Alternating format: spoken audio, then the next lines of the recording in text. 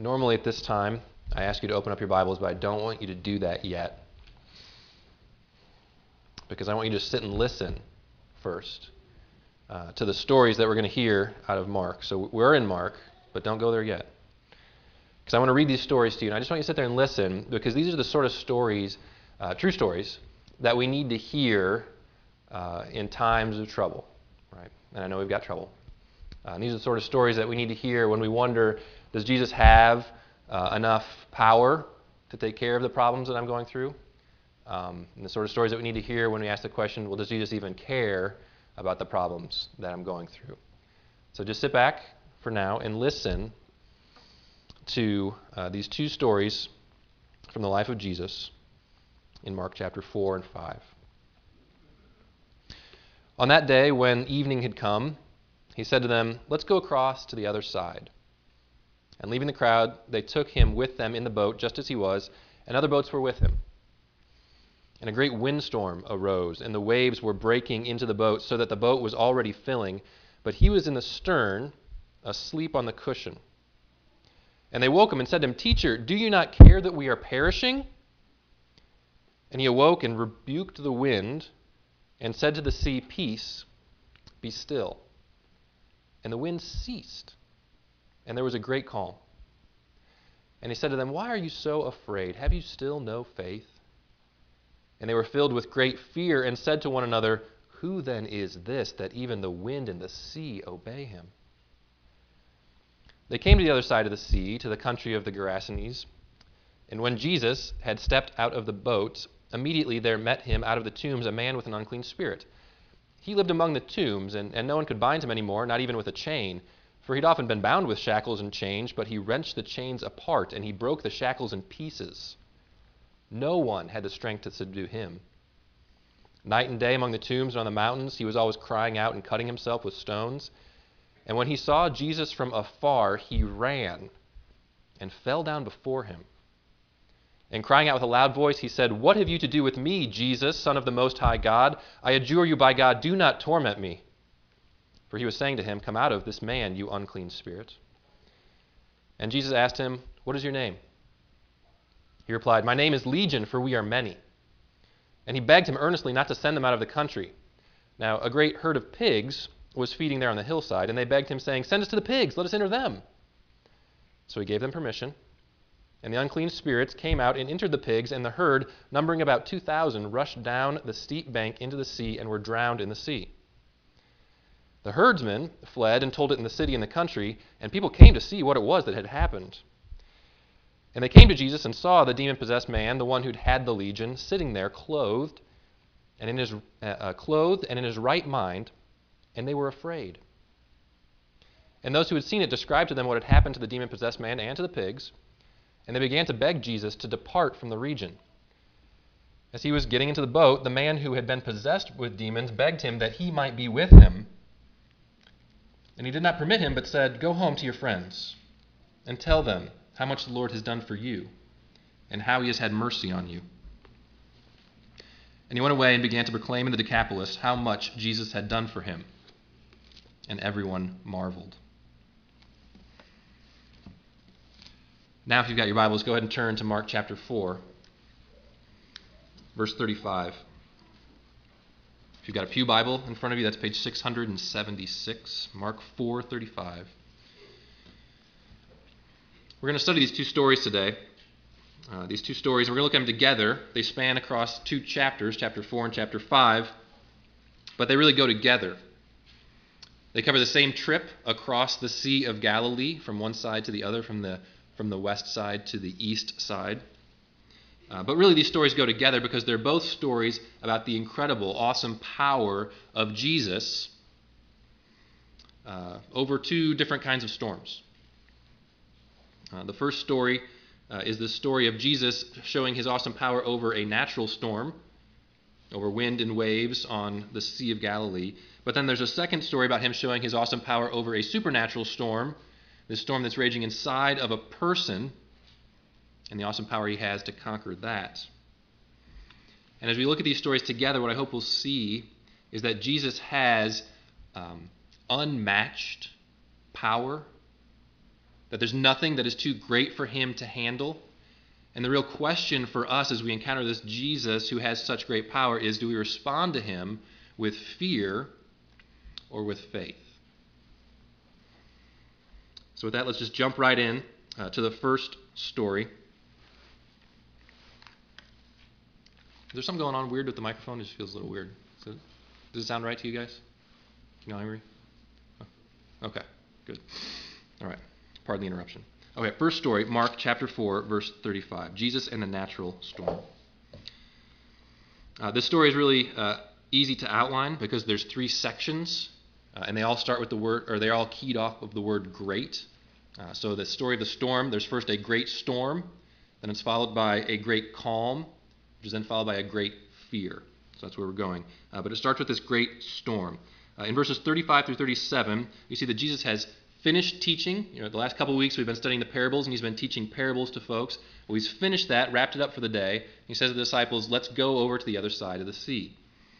So they get in the boat, and they travel across the Sea of Galilee, going from the west side of the sea to the east. And they're traveling in a boat, and I did a little research for us because we don't really have a concept of what kind of boat is he in. So we don't know exactly the dimensions of the boat he was in, but people have found boats from about that time period in that area.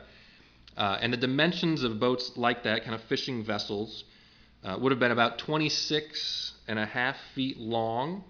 So like from the front pew to about, back where Warren's sitting. Okay, so that's pretty sizable boat, about 26.5 feet long, about 7.5 feet wide, so a little wider than our aisle at a couple feet to the side, and about 4.5 feet deep. Okay? So that's about the size of this boat that we're talking about. So they're in this boat, they all get together, and they're going across the boat, but then in verse 37 it says that a great windstorm arose. It was pretty common on the Sea of Galilee for storms to happen, because geographically it's below sea level, and there's also raised hills and mountains on the outside, so it's like a basin. And a meteorologist will tell you if you got a situation like that, you've got the warm air coming up off of the sea and the cold air coming down off of the mountains. They would meet each other and they would form these great storms.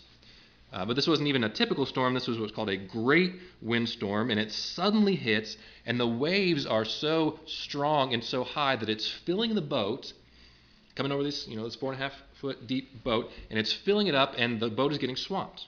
Okay? So it's a great storm. It's a really dangerous situation. I've never been in a situation like this. When I go out in boats, I generally go in boats that have motors. So if the situation gets bad, you turn on the motor and you go back. Or we've got life jackets, we've got cell phones and GPS. We try to keep it safe out on the water. But these guys, if the boat is going down, so are they. Okay? This is a life and death serious situation. Giant storm is hit. They're going under. They're perishing. So the disciples naturally get pretty nervous. But Jesus, in the midst of this great storm, is calm. And he brings calm. So second point on your outline there, Jesus brought great calm. So keep on reading in verses 38 and 39. We see that he's in the stern. For those of you who are not nautically inclined, that's in the back of the boat. And yes, I'll confess, I had to look that up. So he's in the stern. I thought it was the back, but I just wanted to make sure. So he's in the back of the boat, and it says he's in the stern. He's asleep on the cushion. But they woke him and said to him, "Teacher, do you not care that we are perishing?" So he's sleeping in the back of the boat. The disciples are freaking out, and this tells you how serious the storm is, because some of these guys are experienced fishermen, and so they would have been through a number of storms on this sea, but they're concerned. They say, "We're going to die," and they go back and they try to wake up Jesus, say, "Don't you care that we are perishing?" Now, I don't know what they were expecting him to do. They certainly weren't expecting him to do what he did. I don't know if they thought, well, we've been around Jesus. He seems to have a pretty direct line to God. Maybe if we wake him up, then he'll pray, and maybe God will deliver us from this storm, or God will take care of us. Maybe they just thought that because that's what normally happened. When even people who were prophets or, had God's special attention, what they would usually do is they would pray to God, like Elijah on Mount Carmel, for example. He's doing this showdown with the prophets of Baal, and he doesn't just command fire to come from heaven. He prays to God and asks God, would you bring fire from heaven? And God does that in response to Elijah. So it's kind of the normal mode of things. So maybe the disciples thought, well, if we just wake up Jesus and he can pray for us, then God would hear that prayer and we'd be spared from this disaster. But Jesus gets up and he does something totally unexpected. He just stands up and he talks to the wind and to the waves. These things that have no ears to hear him or any brain to comprehend a command he might give, he just stands up and he says a couple words. He says, peace, or be calm, and be still. You know, that word, be still, that's the word you would use to talk about muzzling a dog. It's the word just be muzzled, be quiet, like a yapping dog. You wrap some rope around it and it just shuts up because it can't talk anymore. Sort of command that you would give to a dog or to a young child when they're just, they're out of control, and you say, would you just be quiet? But when I say that to a dog or a young child, they don't really listen to me, which is a sign of my authority or command over them. But Jesus stands up and he says this to the wind and to the waves. He says, be quiet, be muzzled, and instantly there's a great calm. In verse 39, the wind ceased. So the storm that came on suddenly, even more suddenly, ends. And the waves that were a second ago coming over the side of the boat are now tranquil. This is the sort of power that Jesus has. In the face of the storm, he stays calm and he brings a great calm. Now, the funny thing, if you're reading the story carefully, you realize it's after this point that the disciples really get afraid. You notice that the disciples feel great fear. In verse 40, Jesus says to them, why are you so afraid? Have you still no faith? And then, verse 41, then they were filled with a great fear. And they said to one another, who is this that even the wind and the sea obey him? So there's a couple fears going on here. Obviously, they're afraid, first of all, in the midst of the storm. They go up to Jesus, they're panicked, and they're afraid for their lives. But then, after Jesus stills the storm, and there's no more threat to their life from nature, from the wind and the waves, they're safe from that. After that, then they fear a great fear. So it's like the storm scared them, but Jesus terrified them. And they're terrified because they realize that he is far more than what they called him in verse 38. In verse 38, they said, Teacher, wake up, we're perishing. Okay, you don't really have to be afraid of a teacher. A teacher could fail you. That's about it. But you should be afraid, or at least they were afraid, of encountering a person who's got the power to stop a storm with a word. It's like they're starting to wake up to the fact that this person they're following around is far more than just a great teacher. He's doing, in fact, the sort of thing that only God can do. And the disciples, I think, were realizing that this Jesus they were hanging out with had the potential to be a far greater threat to them than any storm they could encounter. Because Jesus, with the power to still the storm with a word, what could he do to them? See, they were afraid. But Jesus doesn't really want them to be afraid. Okay, notice that? Number 4 on your outline there. Instead of fear, Jesus expects faith. In verse 40, he asked them, why are you so afraid? Have you still no faith? There's some expectation in that question he's asking there, right? He's saying, have you still no faith? As if you should have faith by now. You should have seen enough, you should have experienced enough about me to have faith. It's surprising to me, Jesus says, that you don't have faith yet. Now remember, there's a couple parts to faith. Part of faith is recognizing that Jesus has the power to do all these things. But another part of faith is recognizing that Jesus loves them, and he's going to use that power for good. Right? The disciples should have seen both of those things so far. It's been on display from the very beginning of his ministry. Jesus has great power. He's gone throughout the countryside. He's healed people. He's caused paralyzed people to walk again. He's cast out demons. All the sick and just thousands of people have come to him. The disciples have witnessed him healing person after person after person. He's got incredible power. And they've also seen that as all these people have come to him, Jesus has been using his power for good, to heal people, to liberate people, to bring the beautiful kingdom of God in this world. So the disciples have this evidence. They should have seen that this God, this Jesus, has all this power and that he consistently uses it for good. But they still haven't figured that out. They're still afraid. They recognize now he's got great power, but they're still in their hearts asking that question, Teacher, do you care? Do you care that we're perishing? Because now I see that you could kill me by looking at me, and I'm kind of afraid.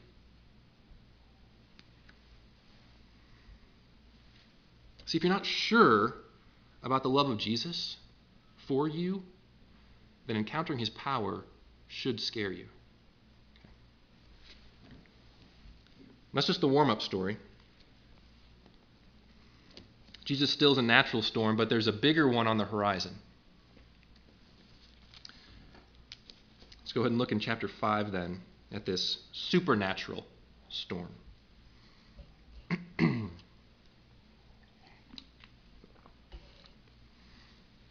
Chapter 5, verse 1, they came to the other side of the sea in the country of the Gerasenes. So they were on the Sea of Galilee. They were on the west side, and now they've traveled across the sea. They're on the east side. Now they're in Gentile country. And they get out of the boat, just having stilled this natural storm, and a supernatural storm comes charging at Jesus. And this make no mistake, this was a great storm too. Okay, we'll see how great in verses 2 through 5, where it says, when Jesus stepped out of the boat, immediately there met him a man out of the tombs with an unclean spirit. This guy lived among the tombs, and no one could bind him anymore, not even with a chain. He'd often been bound with shackles and chains, but he wrenched the chains apart, and he broke the shackles in pieces. No one had the strength to subdue him, and night and day he was among the tombs on the mountains, cutting himself and crying out. So this is the situation. There's a great storm that's going on in this man. Okay? It's not a physical storm like with wind and rain that you can see, but there's a supernatural storm raging inside this guy that's manifesting itself in outward things. And it's a storm with great power. In verses 3 and 4, a couple times it says that no one could bind him anymore. So there were folks who were afraid of him, and they wanted to chain him up because he was dangerous. But this man was so strong that even though he'd been bound many times, not a fluke, many times, they bound him with chains and shackles, and he would just bust them off. So no one could bind him. At the end of verse 4, it says, no one has the strength to subdue him. Okay? World's strongest man, right here. Nobody can be stronger than this guy. Nobody can lock him up. He'll bust out of every chain. It's a great power. But it's also a very destructive power that's going on inside of him. It's a demonic power. And it's turning this man into someone who is subhuman. Okay, it's destroying his very image of God inside of him. It's turning this man into someone who is less than a man. We see this in a couple ways. In verse 3, it says, first of all, this guy is living among the tombs. So these tombs would be in these mountainsides that surround the Sea of Galilee. There would be caves, and people would take the bones of their dead ones, and they would put them in the caves, and there would room for many bones. And so these would just be these caves where there's all these bones in them, these tombs, and this man lived in those caves, okay, living with these dead, decomposing bodies. Like, this is his home. It's not where normal people live.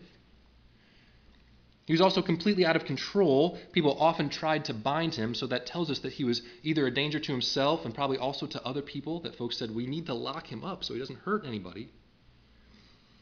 And then the saddest thing, the sad verse here in verse 5, says he's day and night hanging out in these tombs by himself in the mountain, and he's crying out, and he's cutting himself with stones.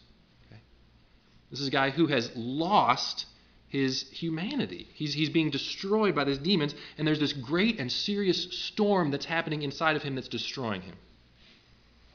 So we've got another great storm. But just like before, in the midst of the storm, Jesus remains calm, and he brings calm. So Jesus brought great calm again. Jesus gets out of the boat in verse 2, and it says, immediately there met him this man. Then again in verse 6 it picks it up. It says, this man, when he saw Jesus from afar, he ran to him. So Jesus gets out of the boat. The disciples, as they just come through this long, arduous journey across the sea with the storm, they've been scared, and they're finally hoping maybe we get some relief and some rest. We'll just get out on the shore, we'll relax. Jesus steps out of the boat, and immediately this crazy naked guy from the tombs sees him from far off, and he just starts running at him. Right? So I hope the disciples learned a little courage from the storm story, because I'm thinking they see the crazy naked strong guy running towards them from afar, and they're like, Jesus, we're going to be waiting in the boat, and we might just be pushing off a little bit and get a little head start so that you can come with us, but we'll just be back here, and we'll just let you handle this guy who's running at us from far off. He looks kind of scary. We're just not sure how this is going to go down. So they're probably waiting. I'm reading a little bit into it, but I think it's probably true. But Jesus, it says Jesus just stands there, right? He's not scared. This is the equivalent of him sleeping in the stern during the storm. He just stands there while this guy comes running at him from far off. So he's got a long time to anticipate this. He's not taken by surprise. He sees the guy running towards him, and he just waits for him. Okay? Now, but when the guy shows up, you might be thinking, the disciples certainly thinking he's going to attack. There's going to be a fight. There's going to be some sort of struggle. I hope Jesus can win. There's not a fight at all. Okay, this is important. There's not even a struggle. This man who is stronger than all other people, no one can bind him. He comes running towards Jesus, not to attack, but to surrender, because he recognizes immediately that there is no contest between him and Jesus. In verse 6, he runs to Jesus and he just falls down before him. Some of your translations translate that word as worship, because that's a posture of worship and surrender. He just falls down on his face right in front of Jesus. And the only thing he says is, please don't hurt me. There's no challenge here. There's no, let's get this on, let's have a fight, I'm going to take you out. It's just, Jesus, you are the Son of the Most High God. I'm begging you, please don't torture me. Complete submission. Complete imbalance between the power levels here. And the demoniac, this guy who's possessed by the demons, he recognizes that.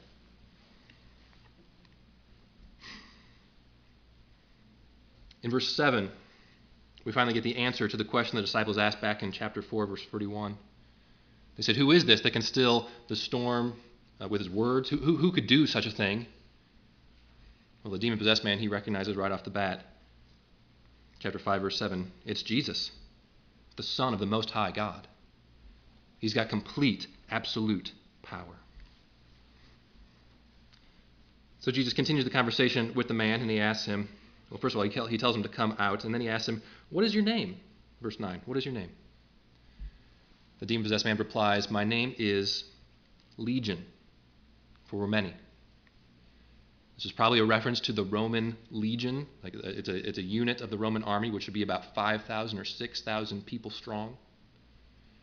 And I don't know if he's specifically saying there's 5,000 or 6,000 of us in this man, but he's certainly saying there's a whole lot of us in here. There's more than just one demon possessing this person, probably closer to thousands than to dozens. There's a huge storm raging inside of this guy, and yet even here, it's not said as a threat, like, Jesus, there's only one of you, and there's thousands of us, so you better watch out. No, he says there's thousands of us, and then he just goes right on begging him not to hurt him. He says, please, don't, verse 10, he begged him earnestly, don't send us out of the country. And he says, send us in the pigs. All right, there's a confusing part. What's with these pigs? There's a number of explanations that people have given. I think the best one is this. This seems to just be continuing this exploration of the powerlessness of the demons. Okay, they encounter Jesus, they don't fight, they just surrender, and they're just begging, they're grasping at straws. They recognize that Jesus has the power in himself to just banish them forever, to just end their existence. He could do that right then, right there. He could cast them into the lake of fire, which is their ultimate fate. He could do that. He has that authority. The demons know it. And so they're grasping at straws. They're saying, please don't hurt us. Don't send us out of here. So just the pigs, just put us in the pigs. Just anything besides throwing us into the lake of fire, which we deserve. Now, so Jesus agrees. Again, you have to ask the question, well, why would he agree to do that? And again, there's multiple explanations. I think the best ones are that first of all, it hasn't come time yet for him to completely defeat the demons and Satan. Like, he's still in the midst of his ministry. He hasn't gotten to that point yet. But also, I think this is a powerful, visible sign for everyone watching what's actually going on. Okay, this becomes clear if you imagine what the scene would look like if the pigs weren't involved. Okay. So if Jesus just encounters this demon-possessed man, and he has the exorcism, and the demons leave, then all the people come up later and they see the guy, he's clothed, he's in his right mind. There's a lot of possible explanations that they could come up with. They can say, well, maybe Jesus is just a good counselor and he helped this guy work through his issues, and now, look, he's fine. Or maybe this guy was just pretending, and Jesus came, and then it was like a big setup, and Jesus, they'd worked it out so that the guy would pretend to be crazy until Jesus showed up, and then he'd be sane again, and everybody would be amazed. There's a variety of scenarios like that you could spin out. But when you've got these pigs on the mountainside, that right after Jesus casts out the demons from this man, all of a sudden these pigs that are over there, this herd of pigs, just crazily runs into the sea to their death, that raises the stakes a little bit. And people have to factor in, what is it that caused those pigs to go into the sea? Like, that's crazy. Why would that happen? And you say, well, that happened right when Jesus cast the demons out of this guy. Now this guy is sane, and it just testifies to the powerful supernatural forces that were in this man. Now, there's no mistaking him. That stuff that sent the pigs into the sea, that's what was tormenting this person, and Jesus is stronger than that. You just can't miss it. And they don't miss it. The herdsmen, obviously, they're out 2,000 pigs, and so they go and they tell the people in the city what's happened. Everybody wants to find out about this crazy guy who is now sane, and these pigs who are now dead. What's going on? So in verses 15 through 17, we see that the people respond like the disciples did before, with great fear. Verses 15, they came to Jesus, and they saw the demon-possessed man, the one who had the legion, sitting there, clothed and in his right mind, and they were afraid. So just like the disciples, Jesus encounters a great storm. He brings a great calm. Now this guy's just sitting there. He's clothed. He's just relaxing. He's a normal-looking person. Nothing to be afraid of anymore. The storm has been stilled. And yet after that, the people fear a great fear. Those who had seen it described to them what had happened to the demon-possessed man and to the pigs, and they began to beg Jesus to depart from their region. Why would they be afraid? After this demon-possessed man was made calm, you don't have to be afraid of him anymore. You don't even have to bind him with chains. He's normal now. He's clothed. He's just sitting there. They're not afraid of the demon-possessed man. They're afraid of Jesus. Because like the disciples, they're asking, who could do such a thing? None of us could bind this guy. And it says they told him about the demon-possessed man and the pigs. And like, and by the way, this guy who's got all this power, he just sent 2,000 pigs to their death. Frankly, I'm not sure we want him around anymore. Who knows what he's going to do next? Because we don't know if he really loves us. We know he's got great power, but we don't know if he's going to use it for our good. So they beg him to leave. But if we keep reading, we finally find someone who responds the right way. Instead of fear, this healed man had faith. In verse 18 it says, as Jesus was getting into the boat, the man who had been possessed with demons begged him that he might be with him. See, this demon-possessed man, he'd been through the same things the other folks had. In a sense. I mean, he's a party of these events. He's seen and experienced Jesus use his great power to cast the demons out of him and into the pigs. But he's not afraid of Jesus like everybody else is. He's not afraid of Jesus because he's convinced experientially that Jesus uses that great power for his good. And so this guy can't get enough of Jesus. He wants to be in the boat with him. He wants to go with him wherever he goes. I don't care where you're going. I just want to be with you, Jesus, because you have incredible power. No one else could help me, but you did. Use that power for good, for my good, to bless me. Jesus doesn't let him go because he's got a mission for him, and he tells him in verse 19, go home to your friends and tell them how much the Lord has done for you and how he's had mercy on you. And do you see how that's got those two parts in it there? The first part, tell them what the Lord has done for you. Tell them the absolute power, the awesome power of Jesus, how much he has done for you. But then that second part, how he has had mercy on you, that he's used his power for your good, that he loves you. And so he went away and began to proclaim to all the people in the surrounding region how much Jesus had done for him, and everyone marveled. Okay. Now these are really good and fun stories. Like these are good ones to tell your kids. They're exciting. There's a great struggle and drama and victory. But they're not just in the Bible because they're interesting stories. Right? They're here to edify us, to help us in our own storms. And so I want to wrap up today just by giving you some time to reflect on where you fit in these stories. Right? Jesus conquered the natural storm. He conquered the supernatural storm. Now what about you and Jesus in your storms? Right? Because we're all here today with some sort of storms in our life. Right? You've got a storm. Here's a question in your outline. What is your great storm? You got a pencil, you need to write it down. Like just name that. What is it that's going on in your life right now, like that you're anxious about, or that you feel worry about? You feel like if this thing doesn't happen the right way, then I'm going down, right? Or this fear, this concern. It could be a really great big storm. It might be a low level thing, but just what is it in your life right now that you feel like this is my storm? This is where I'm at.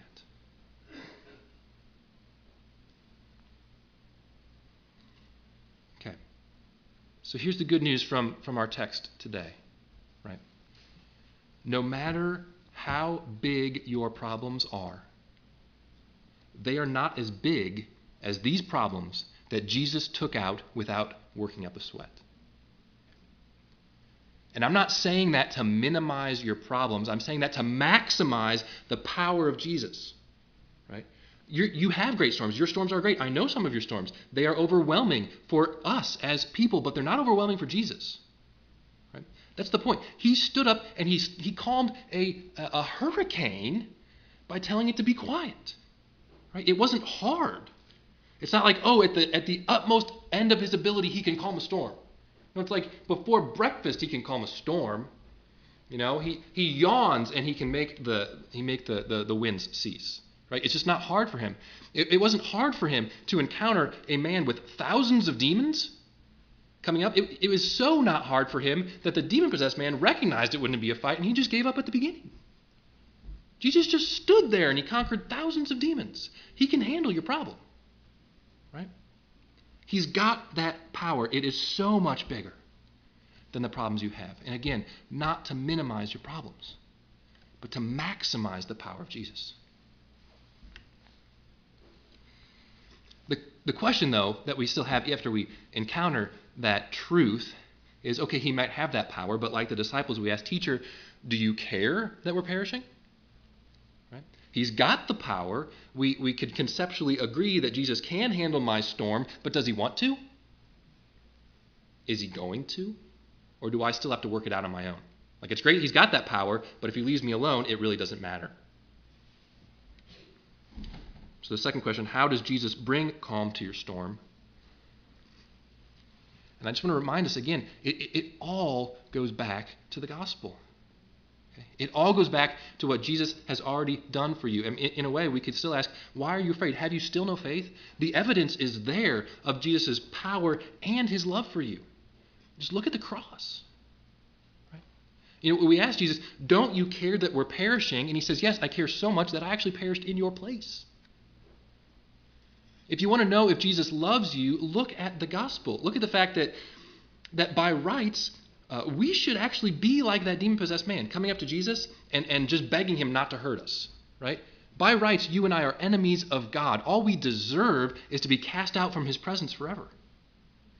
But he didn't do that to us. Right? He gave himself for us on the cross to die in our place to liberate us from that. He took our storm on himself that we might have calm. Okay? And he's already done that for the greatest storm in the world, the sin problem that we had separating us from God and condemning us to hell. He took that. Right? So argument from the greater to the lesser. If he's done that for you, then he'll take care of you in the little storms that we have, even if they are relatively big. That's the exact promise that Paul makes in Romans 8:32. He says, he who did not spare his own son, but gave him up for us all, how will he not also along with him graciously give us all things? Jesus has incredible power, and because of what he's demonstrated on the cross, we can know that he uses that power for our good. We are ones like the demoniac who have seen what the Lord has done for us and how he has had mercy on us. Having begun to have mercy on you, he's not going to stop.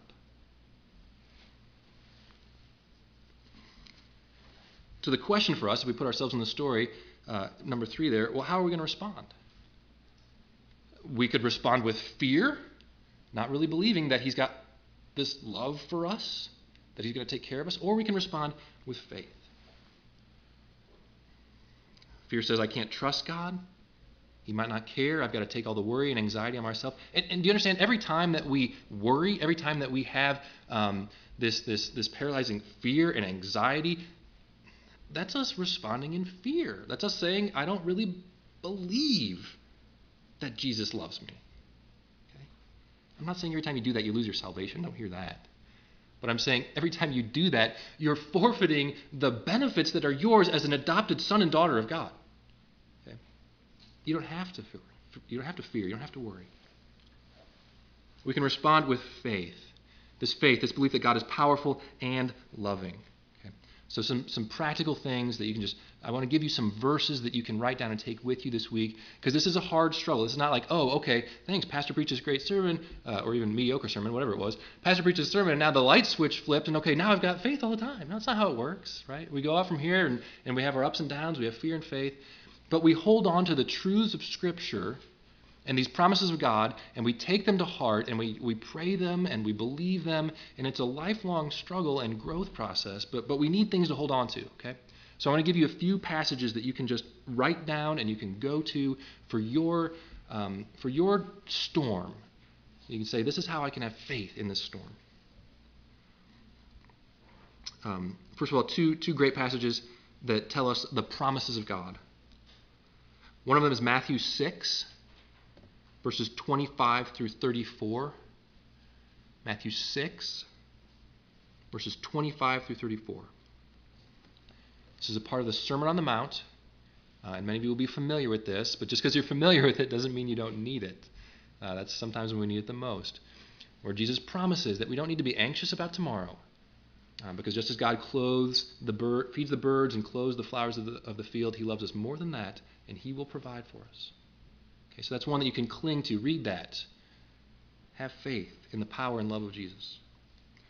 Another one, just a verse, Romans 8:28.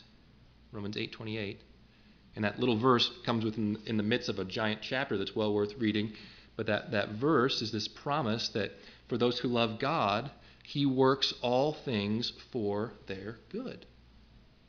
It's a tremendous promise. That's one that I just cling to. That's my safety line. When everything else I can't think, I just feel overwhelmed. I just believe that promise that Jesus is working all things for my good. Though I can't see it, though the individual events themselves might not be good, God is working them for my good, and he's got great power and love for me. Okay, so hold on to those promises, and then something else that we need to do then is pray those concerns to God.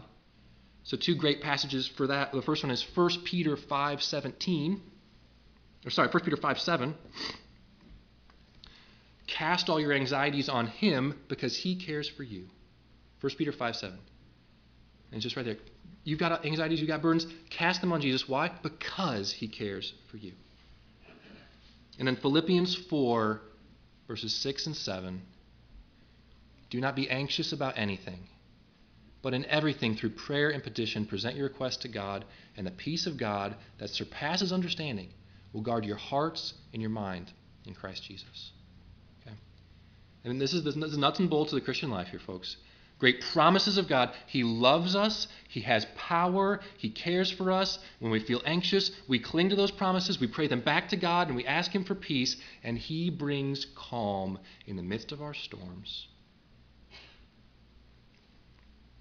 The one who calmed the natural storm, the one who calmed the supernatural storm, is present for you in the midst of your storm. And my prayer for you this week has been that you would turn to Him in faith this week. Let's pray.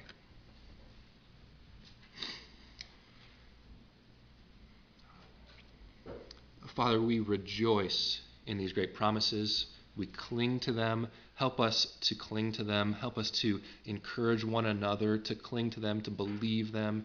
As we pray to you, Lord, would you give us peace that surpasses understanding, that just doesn't make sense to the world watching because they don't know that you have all this power and that you do love us, but we know that. And we want to rest in that today. So with the anxieties and the worries that we have, Lord, we give them to you and pray that you in return would give us this gracious gift of peace. Thank you, Lord, for your word. We pray this in the name of Jesus. Amen.